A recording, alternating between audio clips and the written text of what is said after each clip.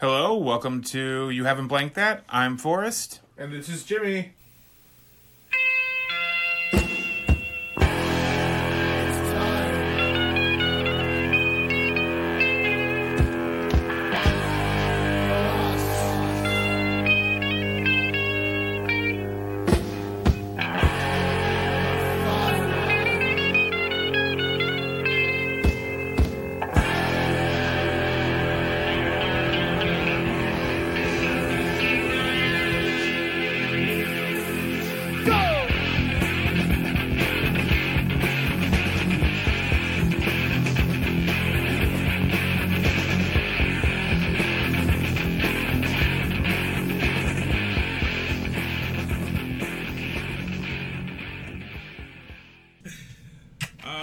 Hey Jimmy, how's it going? Hey Forrest, it's going good. This week we're going to talk about Knives Out by Rian Johnson. Knives Out. So, Jimmy, before we jump into it, do you have a quick synopsis of the movie? Yes, I do actually. Knives Out, a comedy, crime, and drama. A detective investigates the death of a patriarch of a eccentric, combative family. Now, I like Rian Johnson's movies. All of them. That's a... All of his movies I have enjoyed immensely. Okay. I am the contrary to that.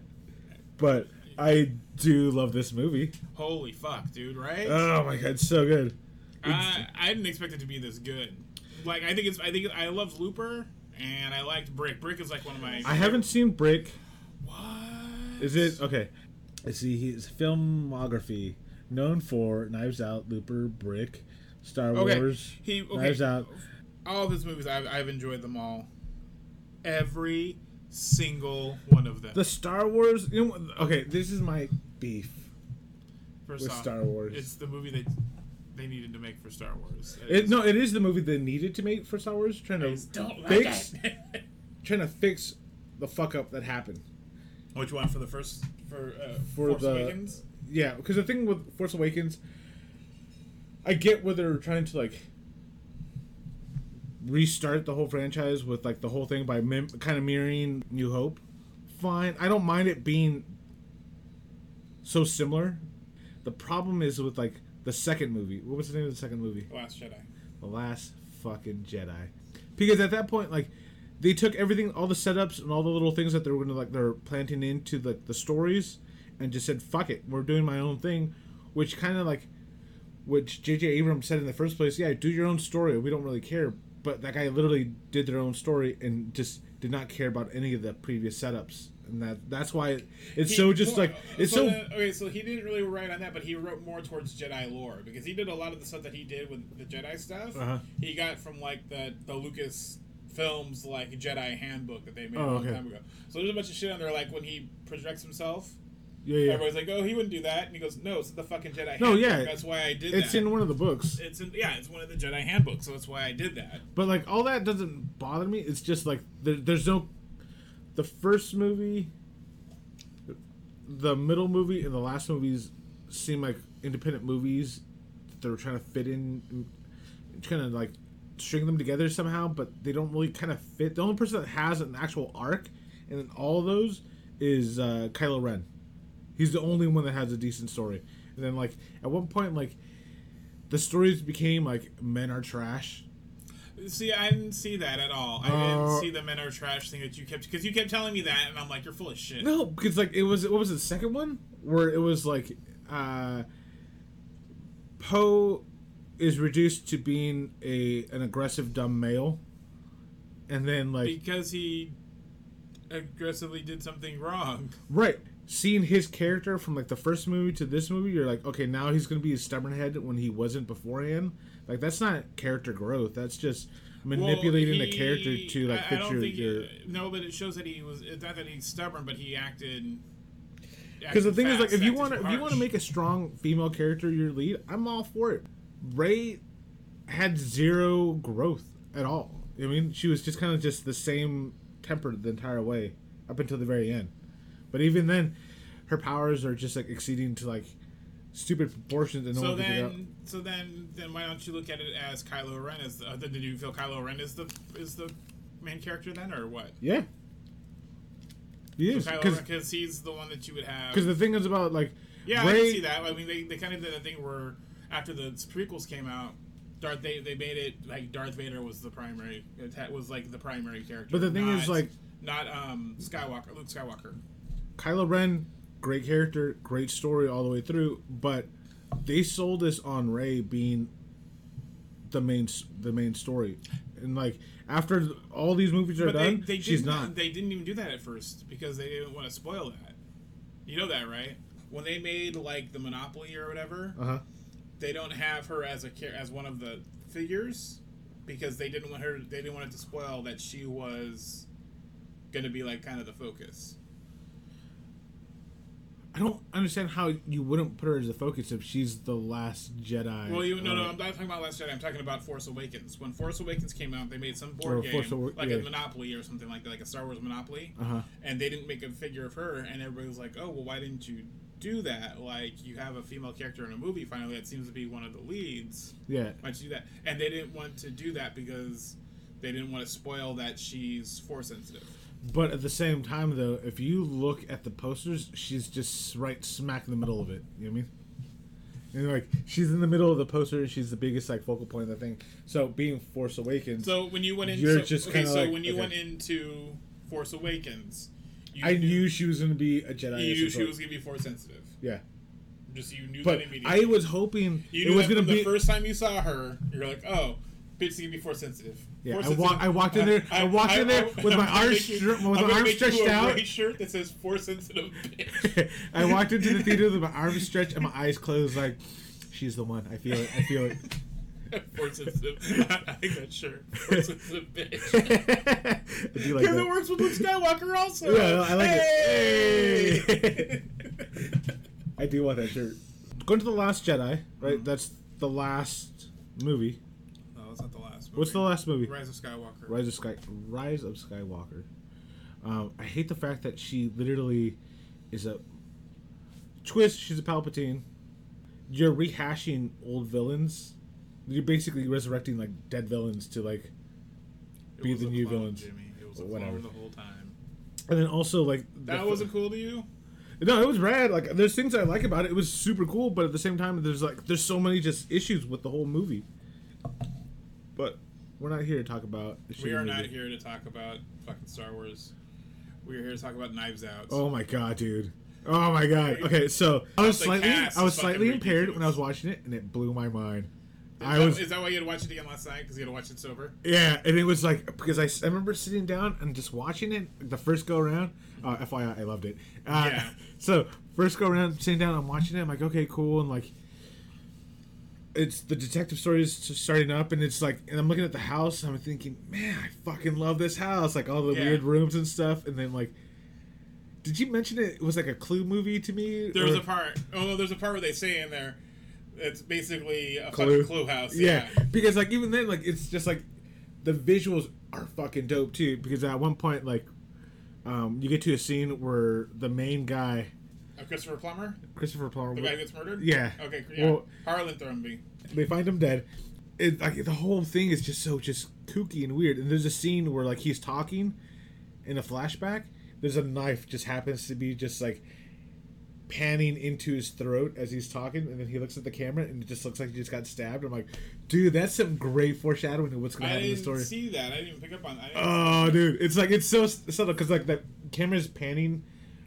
just like, around and stage left, and there's a knife which sets up like a thing at the end, but it's like it's right there, and then it just kind of you see this knife just creeping across the screen, and it just goes in through his like throat, and he looks at it and he grabs the knife in the conversation, and you're like, damn, that was so good because like obviously that's coming into play later on, and obviously it does, but man, this movie had me tripping because like at one point like once they were talking about like they're breaking it down for you like the story, and I'm just like I'm at the edge of my seat. I'm like, this motherfucker. Like, oh my God. No, I like movies that do that, like that are slow burns. Like there's a lot of good people in this fucking movie too. A lot of good people. Like Don Johnson. Don Johnson's had a comeback like not on a Travolta scale comeback, but like also thanks to Tarantino because he was in Django.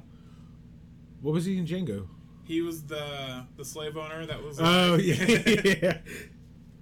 This movie, like, I like the way they introduced all the characters. Thornsby is found murdered by the housekeeper, maid, essentially. Yeah, and she kicks. I like how when she goes into the room, she's like, "Hey, blah blah." He's not in his bedroom, so he up the stairs and then kicks a wall randomly, and the door opens. Yeah. And then she goes into like his study.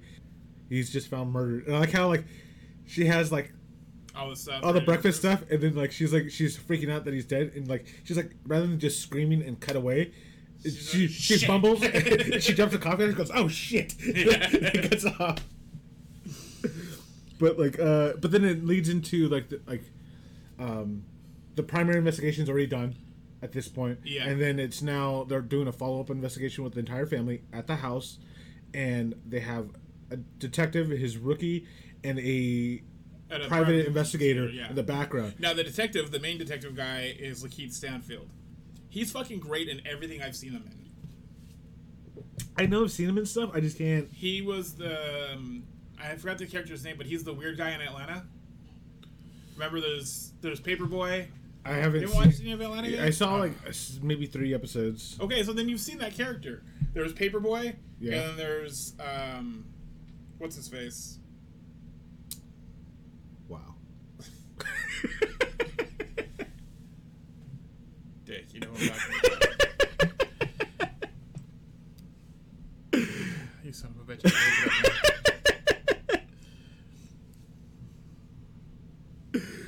Here, let me find him. I'll find him for you. Got it.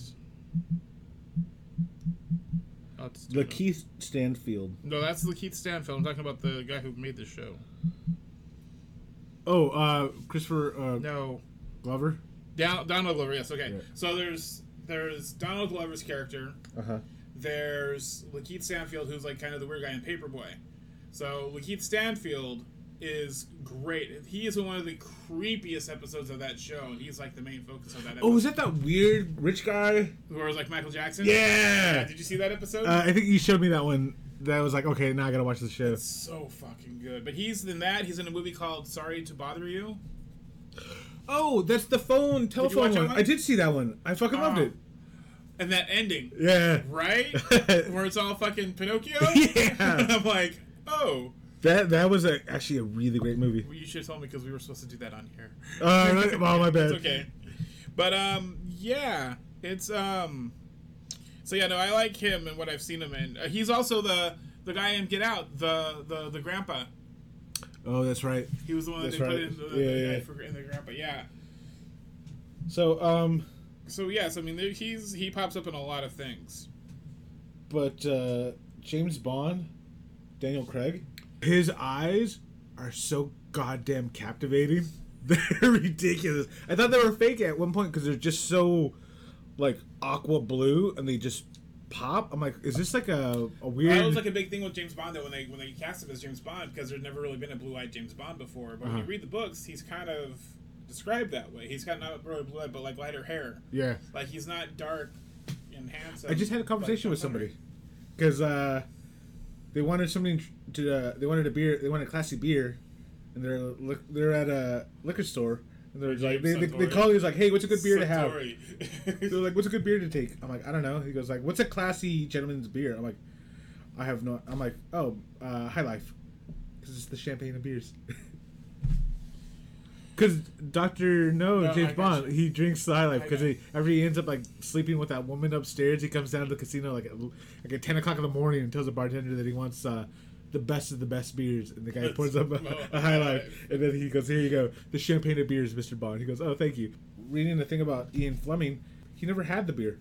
He just knew the title, the names. So he would just kind of throw names out. He's like, yeah, it's got to be good. It's the champagne of beers. So how great is like Daniel Craig in this, because like his eyes are so just piercing blue, and he's in the shots when they're coming in and doing. Well, I like that whole part where at the beginning of the movie when with they're the piano, bing, just like, come on, keep going. Yeah, because obviously they're recording the thing, so this is just like a note to see. Okay, this is where they lied. Bing, this is where they lied, because like you'd see that C sharp, like tone, like in the thing. So it's like that's fucking smart, but then also it's very like. Sets people on edge when they know their line and they're caught out. Yeah, because it's like fuck. Because I always thought it was like I didn't pick it up as lying. I picked it up as like questionable. That was not questionable, but like move to something else.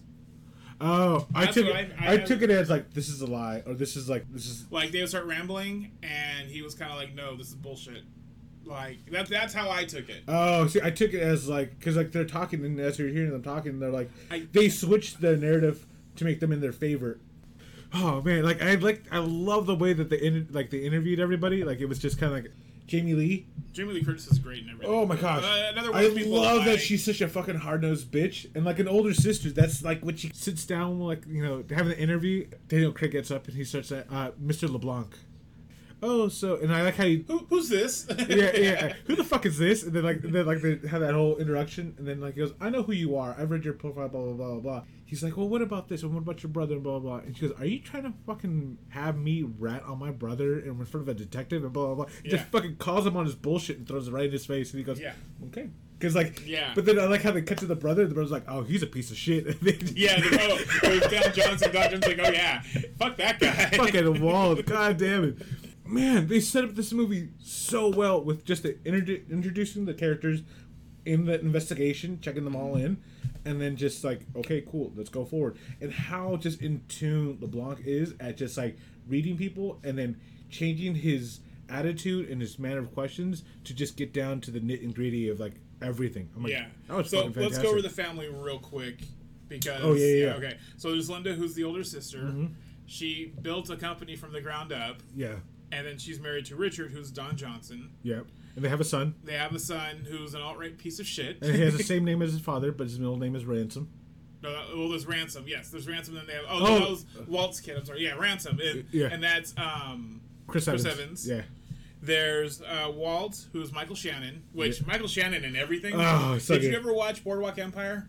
No. He plays... Okay, so the whole show is around that guy who's like, it's like a prohibition show. Yeah. He is this sadistic, psychotic, fucked up. That's Steve Buscemi's show, right? Yeah. Okay, yeah. He's a sadistic, like fucked up, agent. Like he's an agent. He's like an Elliot Ness. I thought you said Asian. Okay, go Asian, ahead. yes, Asian. No, like an Elliot Ness. Okay. That's like, but he's fucked up, and he's the one who's on the case against Steve Buscemi. Oh, okay. But he's good, and then he everything I see him in, I guess I'm saying everybody in this movie is fucking great. The only person I haven't seen in, and we'll get to her in a second because is Marta, but we'll get to Marta in a second. Oh, okay. Yeah. So then there's Don Johnson. There's Toni Collette, who was the daughter-in-law of the brother who had died. Uh-huh.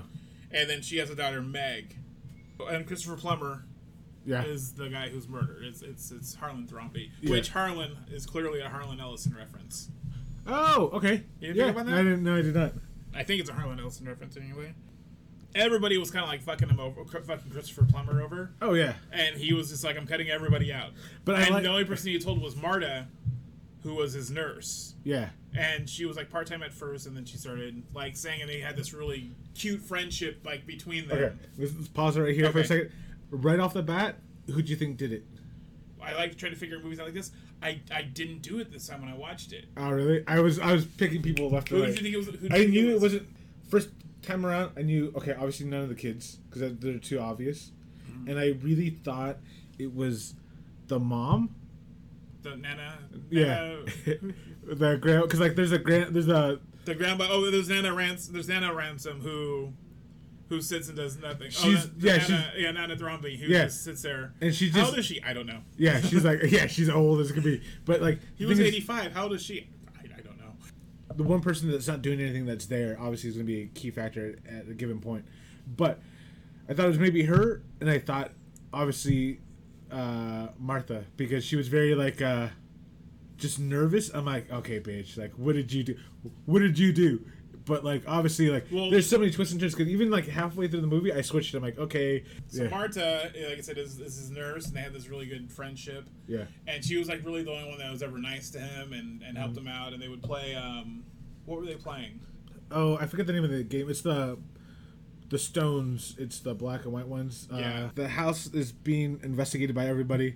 I like the scene where it's, like, the family members are being investigated. Martha's in the house, yeah. But she's been waiting all day and she still hasn't been interviewed. And then so now as Detective Blanc is out walking the house, just thinking with the detectives, because the detectives are irritated with him. Yeah, because they're like, it's a suicide. He's like, why are you doing this and blah blah blah, and he tells the whole thing that he's been hired discreetly by someone anonymous to investigate this murder, and so he's there to do that because he got like a letter full of money and a tear off like a newspaper thing saying to like investigate the murder. As he's walking around, like you see like Martha just kind of like sitting down, kind of looking out the window and seeing them walk by, and she can hear them. So she gets up and gets over to the window, and she sits down and she looks out the window to see him, and then fucking creepy Daniel Craig just pops in and just looks at her. So they're eye to eye to each other. You're like, oh shit! But if you look at the glass, the thing about the staging of this whole movie, fantastic. I mean, it looks like a creepy Scooby-Doo murder mystery house. Yeah. The windows itself, the panels, they're Renaissance etchings of muerte, which is like the death. Oh, really? So like it's pretty dope to be like, oh, I've seen that before, like because it's like basically telling you of a murder that's happening around the thing. But the whole house is built on like his books about murders. Kids, even in the woods, there's these giant animal statues, and like I like how it references his old books and stuff. So it's like everything in the house is just a reference to other like old like literature. Stories. Yeah. So I thought that was really pretty fucking rad. Well, Marta has a regurgitating reaction, as he says, to the truth, and whenever she's lying, she throws up. Yeah, and which I thought was a fake thing at first, but like she just does it. And so anytime she tells a lie, she'll just like, just puke. A lot of things that Benoit Blanc says reminds me of the Homicide Hunter, Lieutenant Joe Kenda. Have you ever seen this show? No. Homicide Hunter is this show on ID. Okay. Which I call the Murder Channel because that's all they fucking show is murder shows. Oh, nice. And he says things like just like that, and that's the show. Like he was this cop for a long time. He would work on these homicide cases, and the show is him telling these homicide cases back, and this other guy is like acting out. Like that's all that channel is really. Is we're going to interview you about this murder you were involved in somehow. Like you're not necessarily the murderer or the murderee, or the victim, if you will. Murderee. That sounds dope. That's all the ID channel is. You didn't know that? No, I had no idea. But yeah, so he talks a lot like Joe Kenda. Like he's like in his own southern way, he goes like, "Oh, this shit is going down." Well, at first, with LeBlanc, I thought Daniel Craig was doing different voices for different people. Because at one, he comes across like a southern, like lawyer, like still dumb, but I'll tell you, like what? Like Foghorn Leghorn. Yeah, and I was like, what is this? I'm like, okay, is that his like interesting choice? But let's go with this. And then like you cut across to when he's talking to his brother, and it's just different. And I'm like, but it's still that southern drawl, but it's like, it's I don't know. Maybe when he makes it dumber, it just sounds way more like Foghorn Leghorn than anything else. Yeah, I like how he was just playing with the family because like he's just reading them, and then he knows what personality to show forth to like get what he wants, and then like because he's making the brother seem very more comfortable, and like he's just pulling all this information. They have his birthday party, and everybody's there, and like he's arguing with like one of the sons about things, and so and everybody at that point in the story is gotten to the point where like he's cutting everybody off. Like he cuts Ransom off at that party, and he storms out. So like I like how they do it too, because like they show you bits of the fights, but they don't tell you the reason for the fights until later on, because they baby feed you like clues. Oh yeah. But what I do like is how like just like with anybody being investigated, they're trying to make themselves innocent. And so they're like, and where were you during all this? He goes, well, I was at my father's side as he was blowing out the candles. And everybody was at their father's side. And everybody's at their father's side. Yeah. I like how they cut to him and he's blowing out the candles and they're holding on to him. And then like the next scene is the same thing. It's like every family was like next. LeBlanc was talking to the lawyers like, this family's full of fucking liars. Like, no, everyone's not telling the truth. And then that's when they introduced Marta, and she was like, and then once found out she was vomiting, he was like, okay, cool. And I like how he's like, okay, cool, you're gonna be by my side and blah blah blah. And then like I like how he's like, well, then, I like how he introduces her as his Watson. Yeah. And I'm like, oh. Well, that's later on in it. But before that, she she kind of tells fragments of the truth, like Harlan tells her to do. Yeah. That they were playing a game. Because so basically what happened was like you cut to a scene with Marta, and when she's talking, you realize like you see the real truth, and you see the fact that like after the party they go upstairs. The guy was acting like a jerk, Thornton because he wanted to play his game. Yeah. But they have this friendly like rapport with each other. Yeah. And they're playing a game, and then as he's losing, he gets kind of like not upset, but just kind of laughing about the things. Flips the table over, saying "whoops," but Marta had his medication on the Talked thing. about him being taking morphine for like a fall he had or something, right? Didn't like he fall? He fell, and then she was like, "I'll give you some of the good stuff." And then like he was like, "Oh, cool," because it's his birthday. He's like, "Okay, cool." So rather than getting 1 milligram, he's getting 3 milligrams. Oh no, it's 33 milligrams to like 40 or something like that. But anyway, he takes too much. They give him 100%. 100 milligrams of morphine by accident rather than the 33 of morphine or the 3 milligrams that he however many was like it was an amount that was going to kill him. Yeah, well, and then she couldn't find the antidote, and she's like, if I don't give this to you, you're going to die in 10 minutes. But I like how he's like Thornby is just kind of like, oh, okay, cool, like, and this is a very effective way to die. Blah blah blah. I should write this down. And he's kind of like talking about like how like. He can do this. He could write a book about it. And he's kind of analyzing this whole thing, and the entire time Marta is just like, "No, you need to shut the fuck up. I gotta find your." He's like kind of like just letting him talk as she's just like welling up in tears and just digging around for like the thing, and then as he's like kind of like enjoying like how the plot is gonna go, she's dumping out the medical things and she's freaking out, and then he gets to the conclusion. He comes to it and resolve. Marta, why can't you find this? No. He goes. Yeah, he does. No. He goes like, yeah. So even if you call the police or 911, it'll take about 15 minutes for them to get here, which is obviously too late. Blah blah blah blah. He goes, but not if we have the antidote, right, Marta? And then at that point he realizes, okay. And then like I like how he just kind of like quietly resolves his own mortality and be like, okay. And Marta's like gonna call 911. He hangs up the phone. He goes, we don't have time. You just said it. We have maybe like 10 minutes tops. Yeah. So I need you to pay attention. And then, because at this point, being friends. I don't know where she's from. From South America. Because all the family switches her like. Oh yeah, that's right. She's from like, yeah, all the brothers. No, he says from like somewhere in South America. Yeah. He's the one who would get it right. Everybody else was a piece of shit and they got it wrong. Yeah, and they told the family also, by the way, it was like, oh, your family, we're gonna take care of you no matter what happens. Yeah. And then so like as that's going on, like it's just kind of one of those things where like you could tell that friendship was real with the two of them. Yeah. And it was just kind of like fuck. And then like so now you're having two really good friends in the last moments of their life, and then he's still looking out for her, thinking if you get caught with this, you'll lose your job, and your mom, who's not fully legal yet, will be sent home, and then your family will be separated. So I need you to not be implicated in this. And so as a murder mystery guy, he plans out how to save her in like 30 seconds. Yeah. And then like he like basically tells her what she needs to do, and then like she like kind of like says okay, like we'll do this, and then like she leaves the room, and then she breaks down in tears, and as she goes back to the room saying she can't do it, there we see Thornsby laying on the bed with the knife and cuts he's like you're gonna do it. And he goes like, you have to do this, and then he goes, it's already done, and then so he slits his throat, and she sees him like kill himself. Yeah.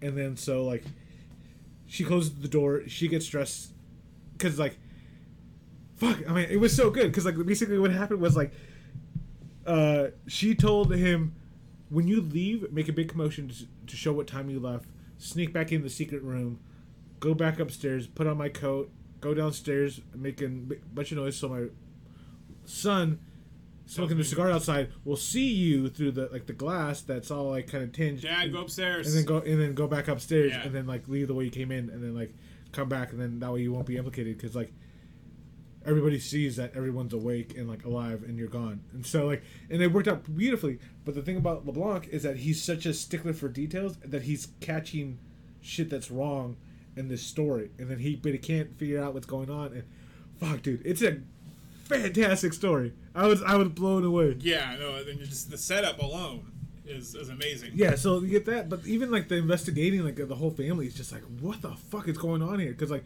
we still have no idea what any of the fights were, because he cut off his kids from like. No, they talk about what the fights were for. Tony was double dipping for Meg's college tuition. Yeah, because they're paying Meg and they're paying her. Yeah, and so then he found that out, and he's like, "Well, I'm not." He's like, "Well, this is it. You're took him like hundreds of thousands of dollars in 1 year alone. Like you're done." Yeah. So she cuts up. Richard was cheating on his on his daughter. Actually, it seems like why was the daughter going to be? The daughter wasn't going to be cut out from it. I think the daughter didn't take anything, right? No, she didn't. She didn't do anything. She would have. It was Richard who was going to be. He was like, I'm going to fucking. Yeah. So it wouldn't have been like. It wouldn't affect her daughter, but even the daughter was like, "You're on your own. You have your own fortune, so there's no need for you to have the rest of this." Yeah, and then Walt was upset that he wouldn't sell his rights to because movies. like his dad put him in charge of his publications. But the like, thing is, like, he never wrote his own. He was just piggybacking off his dad. And like, I like how his dad kind of quietly fired him. He goes, you know what? This is wrong for me to do. You've done your own stuff. I've limited you your entire life. Yeah. Like, you know, He goes, Dad, did you fire me? He goes, we'll talk about it later. And Yeah. But I like how he goes, like, but my decision's final, and just slaps his cheek. But I like how, like, the movie kind of shows, like, these, like, cutting off of tides. Because it's, like, basically, like, literally you're giving everyone motives to, like, murder you today. Yeah, Ransom was going to cut off, and he actually Ransom had told Ransom that he was going to give shit to Marta. Yeah. That he was like, well, you don't Marta. find that out to the very, very end, because that's the last, like, bit of information you get. I like how, like, Walt's son... Oh, the alt-right troll? Yeah, where he's upstairs, and then, like, the alt-right troll gay guy? I don't know. I don't know either, but he's upstairs, like, everybody's assuming he was masturbating in the bathroom. Yeah.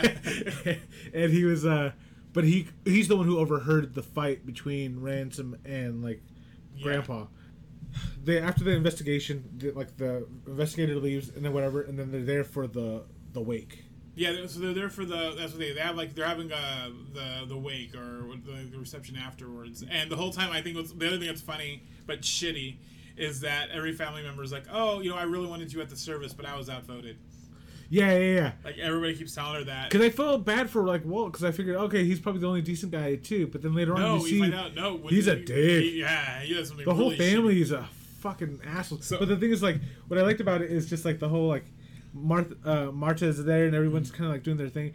And then, like, Meg sees Marta freaking out, so she, like, at this point, we know what happened. Yeah. And so, she takes Marta takes Meg to, like, the library.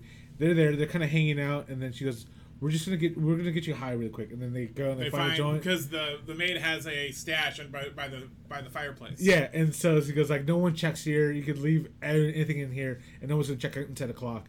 And then, like, she pulls out the joint, and, like, Marta doesn't want to smoke it, and so that kind of whatever. And, like, I like how, like, they just baby feed you answers throughout the entire thing, because in the beginning of the movie, remember when I was telling you about that knife, how it comes into frame? Yeah. Thornsby was like, the thing about my family is that they're too stupid to realize, and that's when he grabs a knife and pulls it out of his sheath, what's a stage knife and what's a real knife, and he just stabs it on the table. And then I'm like, oh, okay, that's gonna come into play. Yeah, I mean, and then like, and then obviously, and then spoilers at the very end, like, that's exactly what happens. Well, at the end of the first act, you realize that a blood splatter is on Marta's shoe, on her white shoe, and then, like, it's funny because after that moment, after the audience, we see that it's on her shoe, like, it's like they're just playing with us, like, camera wise, because LeBlanc is, like, looking down and Marta's shoes are within eyesight. You know what I mean? Yeah. Or it's like he's constantly referring to, like, his eyes and his head, her shoes are always, like, in frame together at the same time, like, as if, like... see, I didn't even pick up on that. So it's kind of like, oh, is he going to pick up on it? Is he not going to pick up on it? And then later on, at the end of the movie, you find out, he goes, I saw it from, like, the moment I saw you. And you're like, damn, you know what I mean? But, so the whole second act is... I like the beginning of the second act where she's trying to destroy all the evidence. Well, here's the other thing that I thought was good, too, is when he's dying after he's taken the medicine... Uh-huh. He screws up when he's like, oh, you need to go to the elephant. And he says, is it before or after? Like, he says that. Did you pick up on that? Yeah. When he's just saying, go here, the camera's up past this part here, make a turn after it, or before it. After it, before it. Yeah. He kind of goes back and forth with it a bit. And I like how she was like, she couldn't remember, and then, like, but even in the dialogue when he was saying back to it, it's after it, but she goes before it. Yeah, so they get to the will reading the next day also, which is the same day as them going through and her destroying all the evidence. Oh, when she's destroying the evidence, though, we see the old guy that's like the security guy with the VCR. Oh, yeah. That's Emmett Walsh. He was the guy in The Jerk who decides to start shooting at Steve Martin. Yeah. Yeah, like that guy. Every time I see that guy, I'm like, this guy really hates the oil cans. I know the oil cans. Well, whenever I see Emmett Walsh, at this point, I think he should be dead because he should be. Wow, yeah, no, especially looking at this one because you're like, man, dude. Yeah, because I haven't seen him in anything in a while. Yeah, and I feel bad, and I don't want him to die because I like him. Because he's in Raising Arizona. Yeah, he's in The Jerk. He's been in he pops up in movies here and there every once in a while, and I always like seeing him in things. But like at this point, I'm like, dude, how are you not dead yet? Like, not that I'm not wishing this on you, but like, you got some good fucking doctors, bro. Because he's not. It's not like he's a skinny guy. He's always been kind of a big guy. Yeah, even when you look at his face, he's all just ragged. I can't tell whether it's makeup that he's all blotchy and red, but he looks like he's about to go. Like 2 steps from. Yeah. At this point, LeBlanc.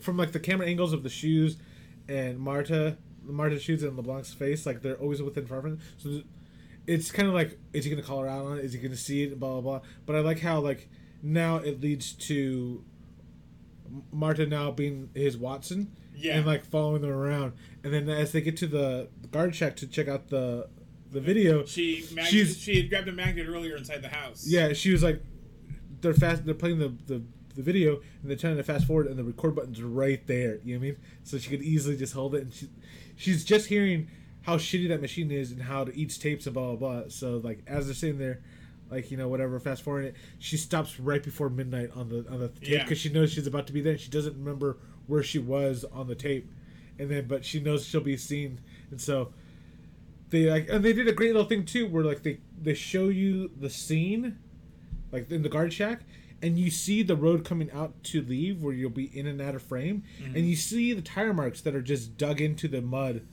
Like, just ever so slightly, so you can see that when she turned off.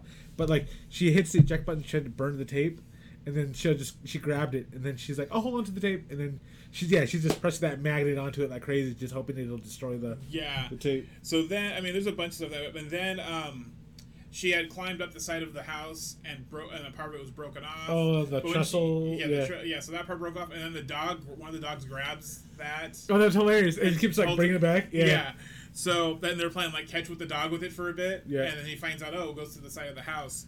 But then I like that clue that they like in the beginning of the movie. Like I like how they go over the clues of like what happened, like the stage of the events of the evening, where it's like Linda is in her bedroom and she's sitting in the bedroom underneath the stairs, and it talks about how irritated she gets when people are climbing up the stairs because it's super loud. Yeah. And then like so she's like, but when they tell you that rhythm of the events, like. It's weird because there's 1 up and 3 downs.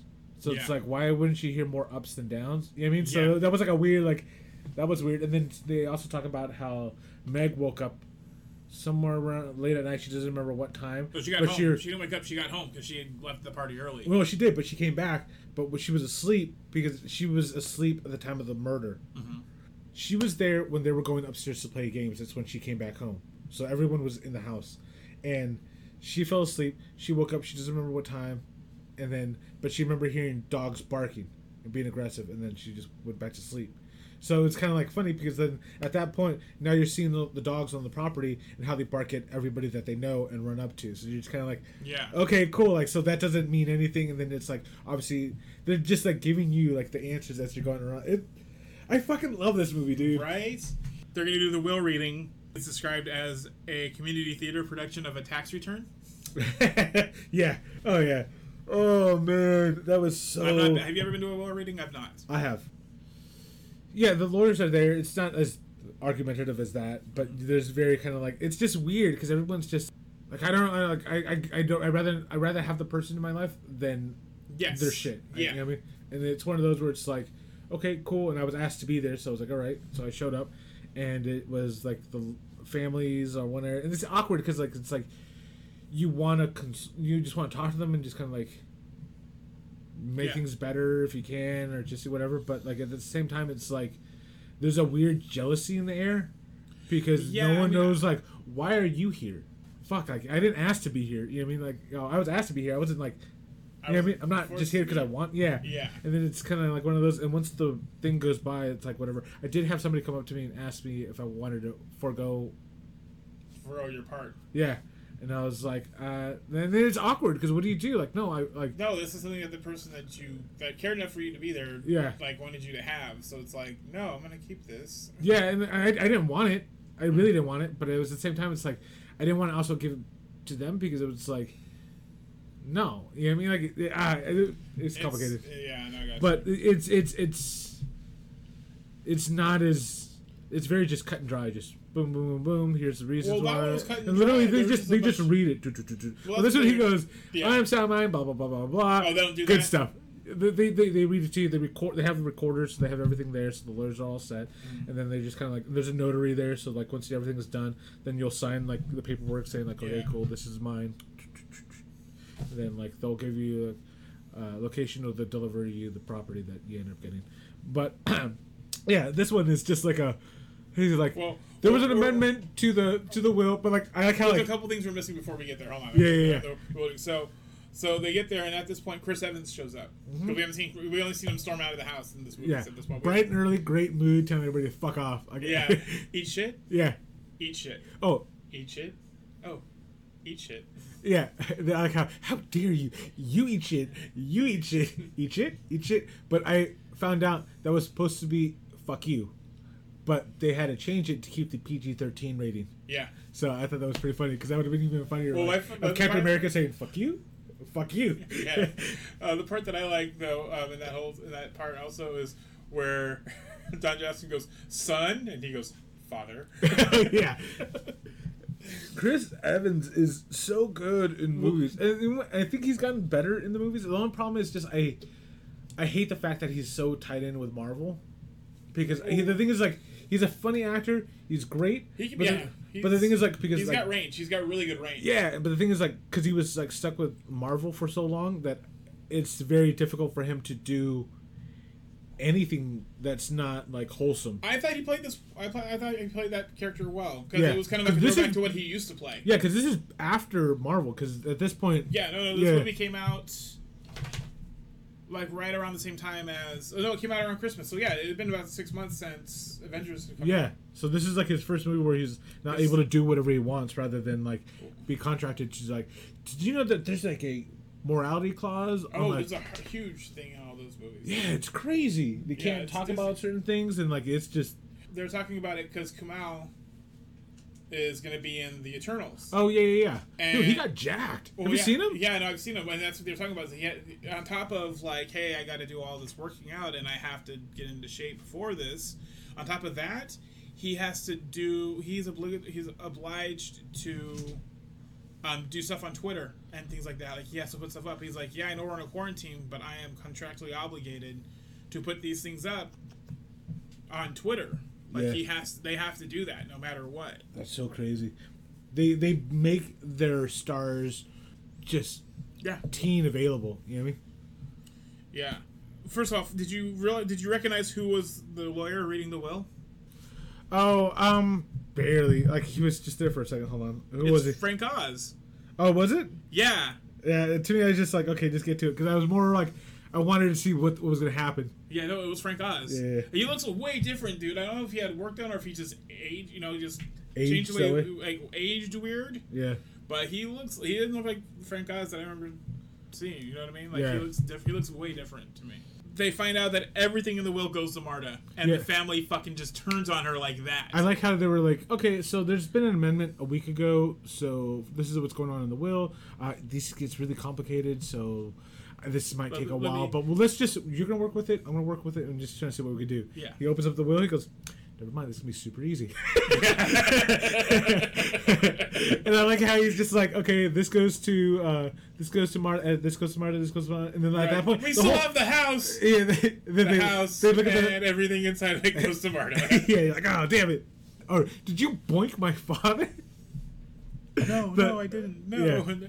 And she's like the nicest person. Like, that's the thing is like she's like the super nicest person, and just got wrapped up in this like fucked up thing that happened. Yeah, hold on. And so then Marta leaves the house with Ransom.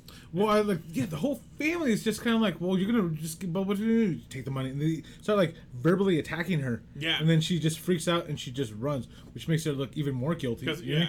And then you're like, well, because at this point, LeBlanc's still trying to figure out what the situation is. He's watching the family interact. He's watching Marta now getting everything and running away. Yeah. And then, like, she runs into her car's not starting, and then that's where Ransom's like, hey, jump in my car, I got you, and then they take off. And then, like, at that point, I was like, that's where I thought maybe Ransom was the murderer. But it didn't make sense, because I just saw how the murder happened. Yeah. Because, like, it was one of those where it's like, they drive to a diner, and they kind of have a talk, and then she just, like...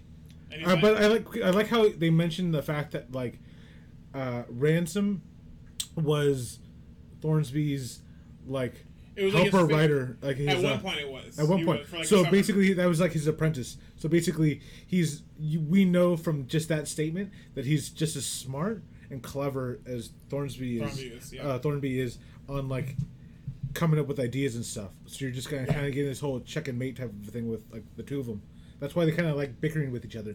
But when they're at the restaurant, they're sitting down and talking. It's like, okay, cool, blah blah. And he's like, yeah. And he goes, cool. he goes, I understand, but you're gonna tell me the truth. And he grabs it. And he goes, like, I know you're involved in this because you ate my breakfast, and you're acting this weird. So now that I know that you're stressed, you're gonna tell me the truth. And he goes, what do you mean? And he pulled out an empty bowl, puts it in front of her because he knows that she throws up when she lies. So regardless, he's gonna get the answers.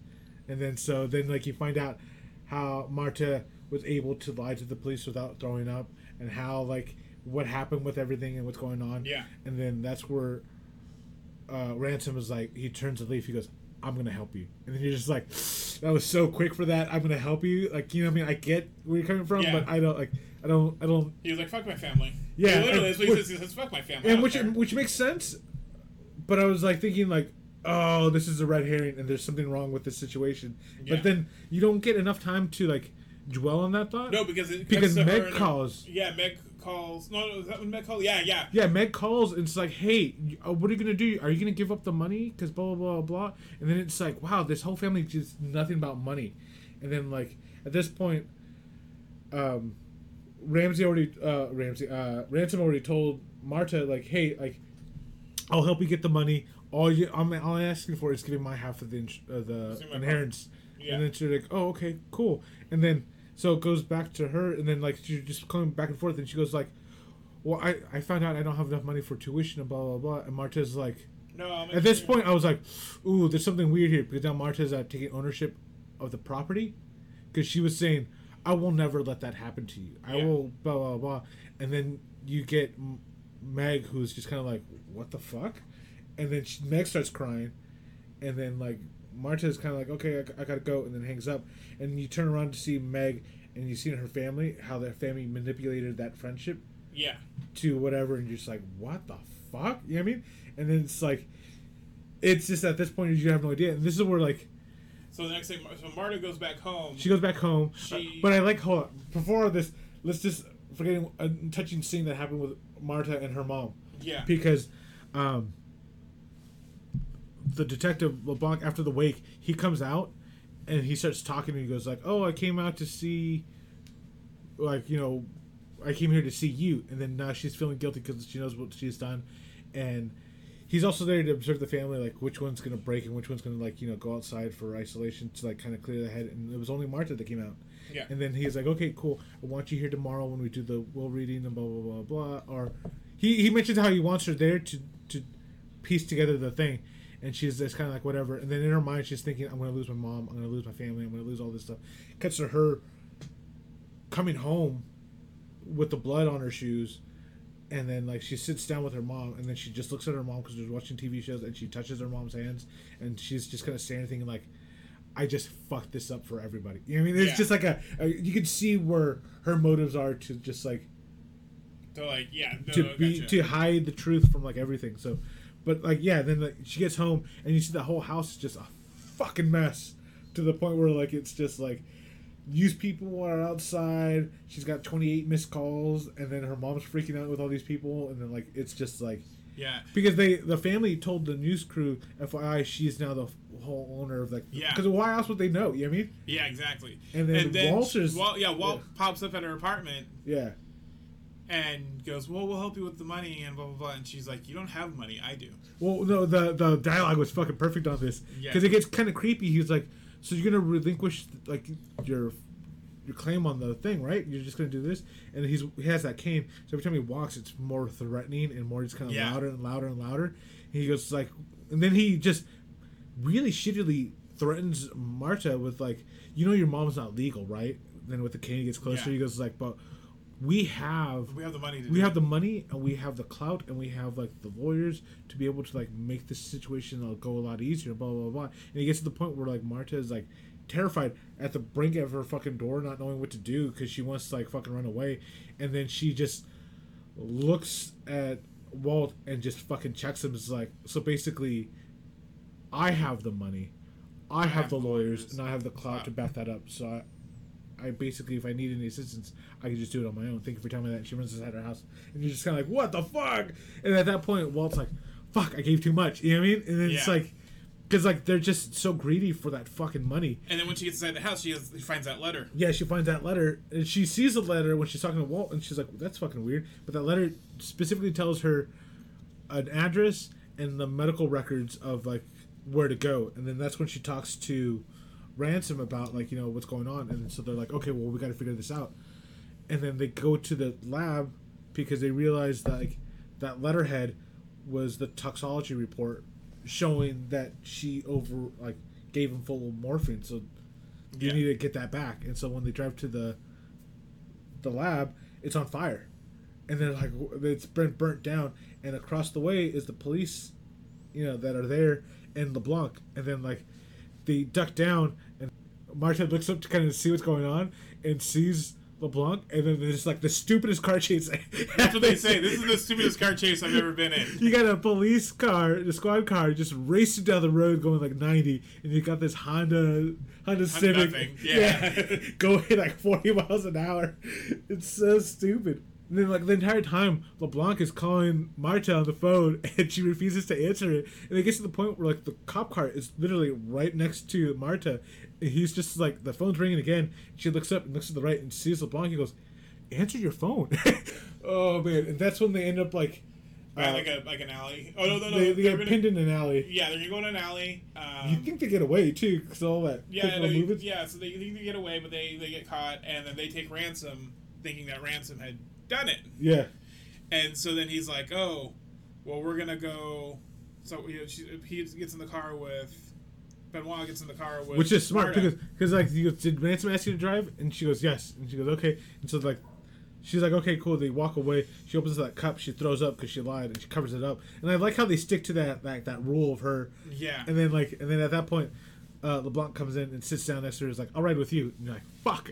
Yeah. And then because at that point there's no lying, and then like, which is, as a smart detective, that's obviously where you want to be. You want to be where the answers are, and she can't lie. So just go with it. Yeah. And then so the letter says, be here like at 10:20 in the morning at this location. Yeah. At this time. And so while they're driving back with Benoit Blanc, while she's driving back, she goes, hey, I need to make a quick stop real quick. Yeah, it'll just be a few minutes. It'll just be a few minutes. And she goes over there, and she stops at where the location was, goes in the back. Or she goes to the hairdresser's next door. And then goes around to the front, to the other, or to the back to the other place. Yeah.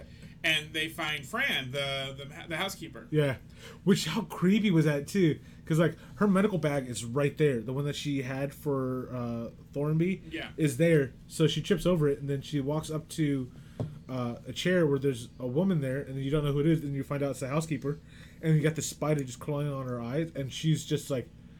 Dying. And so, you're like, what the fuck? So, at that point, she grabs the letter that she had in her hands, and then you realize, like, at this point, Marta has a decision to make. Either let her die, and she goes scot-free, or save her. And, like, And decides to save. She decides to save her. And then tries to save her anyway. Yeah, so she says, okay, well... decides to save her. She decides, like, I don't know what to do, so she pauses, and then she just fucking calls 911, starts doing the heart compressions, and starts, like, trying to help her, like, whatever. And that's the point when the ambulance started coming in. And he's all LeBlanc is listening to his... just singing along to his music. And then you see that, and then at that point, LeBlanc is now telling her, like, okay, now tell me everything. And she tells them the whole story, so LeBlanc knows everything. But prior to that whole situation, LeBlanc told her, like, they hired me to be, investigator, but like, I mean, everything just kind of fell into place, and like, there's nothing for me to do. Like, everything just solved itself. But I feel like the donut hole. There's like, this is a donut, and then there's a hole in that donut, and we're giving this, and then like it's just kind of him trying to figure out what the whole issue is, because something's wrong, but everything's worked out perfectly well.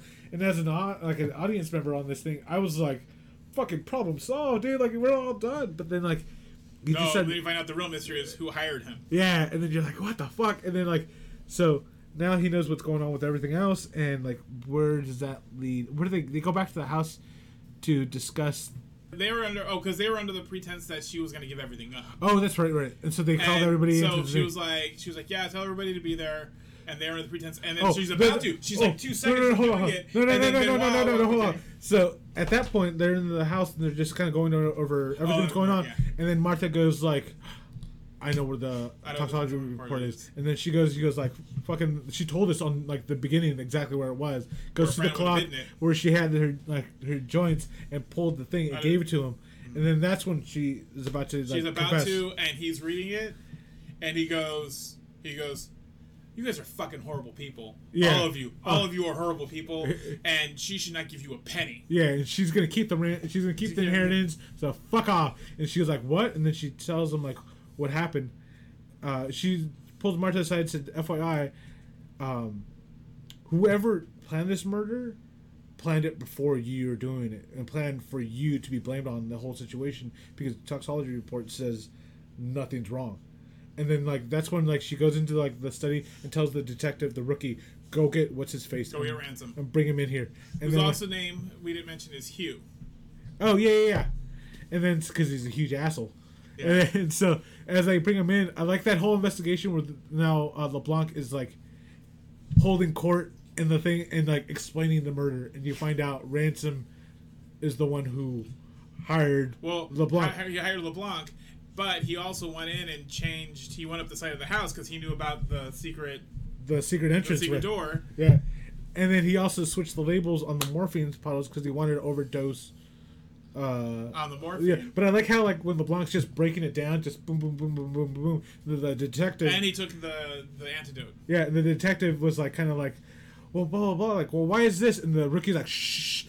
Because like, he's getting way into the mystery, and he's just like, because at the beginning he was like, "I'm a fan." Yeah, and then so like, he's doing it, and then like he's like solving the mystery, and you're just kind of like, "What the fuck?" And then you realize like, yeah, he switched the bottles, but then like I like how LeBlanc was like Marta, like when he knocked over those things, and like you didn't see the morphine and the other stuff, which are in similar bottles, and they're colored.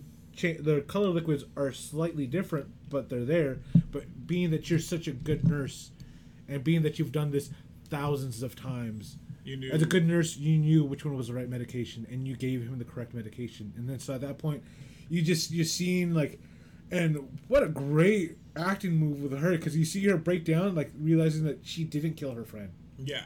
And then, but she's coming to the realization that he was still alive. And he was going to be fine. And then she's seeing her dealing with that trauma. Like, oh, yeah. Fuck, it's so good. That's the same chick that's in Blade Runner. Yeah, I saw that. Yeah. So then, like you said, like they set up at the beginning of the movie. That the family is so dumb that they don't know a stage knife, a prop knife from a real knife. Yeah. Hugh goes to grab a knife and stab Marta with it, but it's a prop knife. Yeah. But I like how like he was like, the reason why Hugh is such an important thing to know is that as what was the name of the maid? Fran.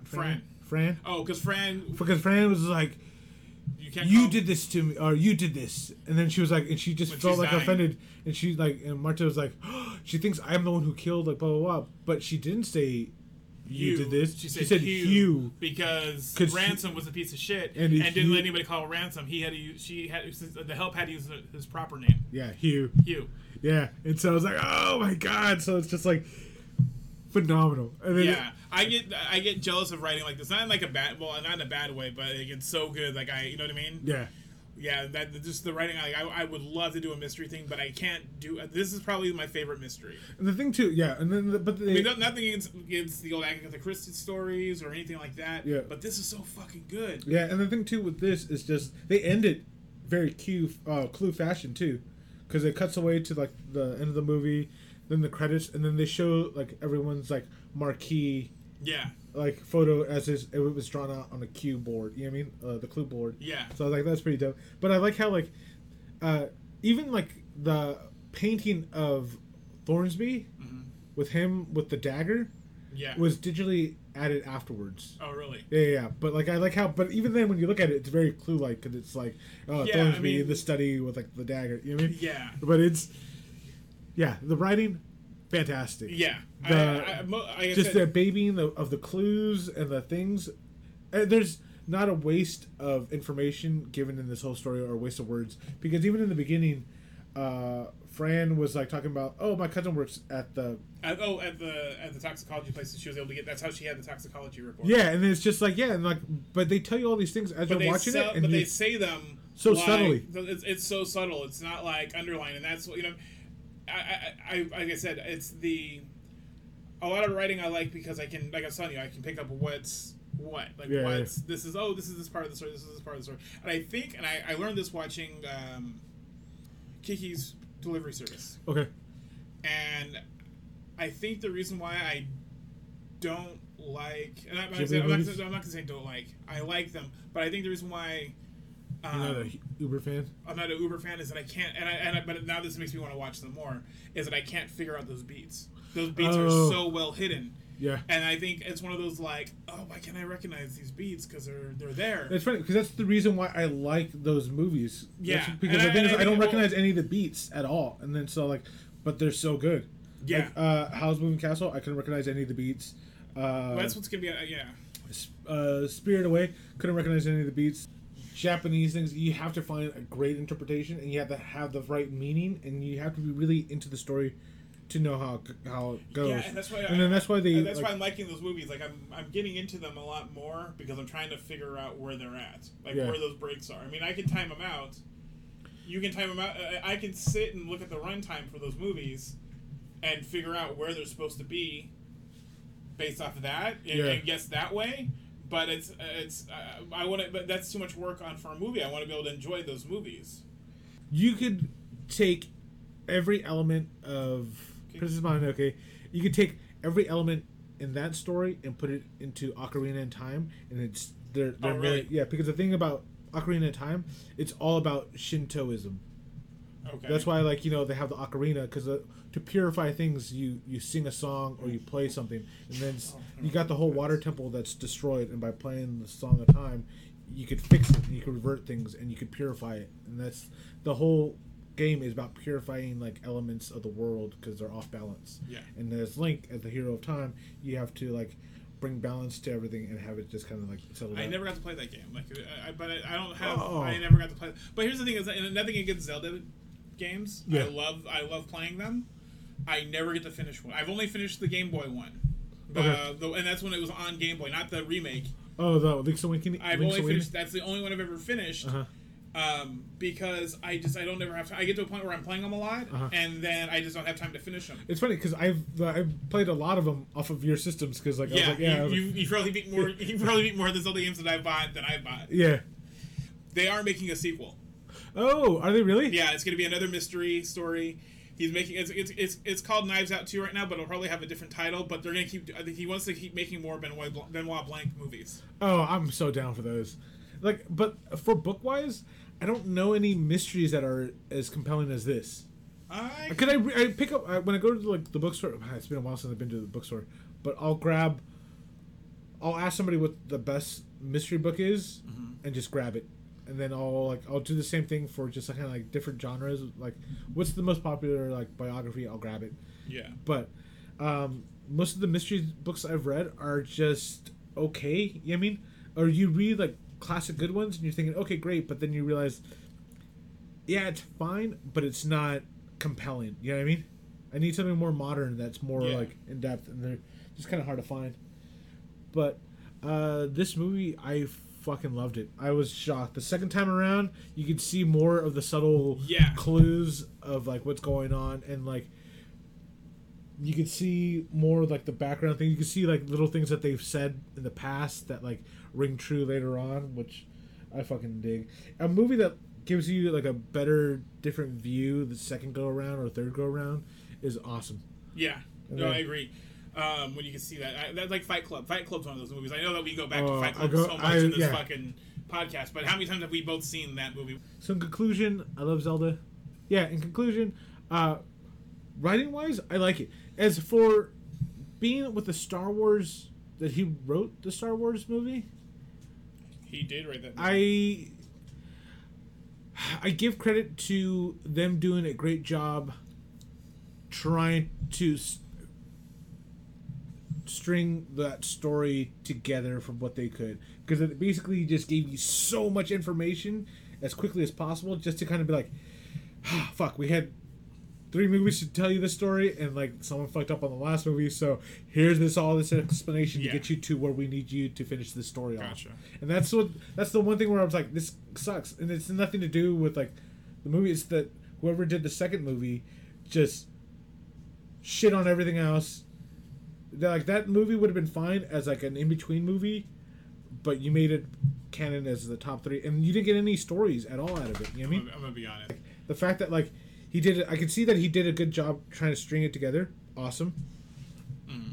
Still, like I still like that movie better, I guess, than the other newer ones. But you like, because you told me you like the third one more than you like the second. You like Rise of Skywalker was one of your favorite movies, Star Wars movies in a long time. Yeah, because the thing is, like, I'm not a fan of them, but it's like it's the better. I don't want to say it's betterly written. Betterly. But I don't want to say it's written better.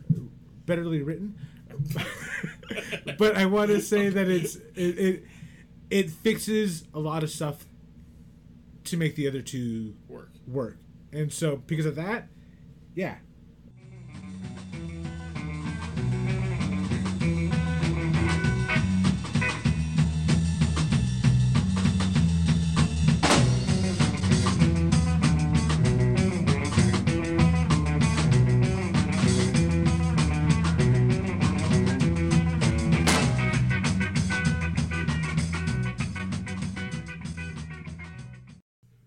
Hey, Forrest. Hey, Jimmy. How's it going? Pretty good. So next week, we're going to be covering Superior. Okay. So it's a comic book. It's fantastic, and I think you'll like it. Well, that's going to do it for the episode this week. If you have any questions or comments, you can hit us up at our Instagram at yhblankthat, or you can email us at yhblankthat@gmail.com. Bye. Bye.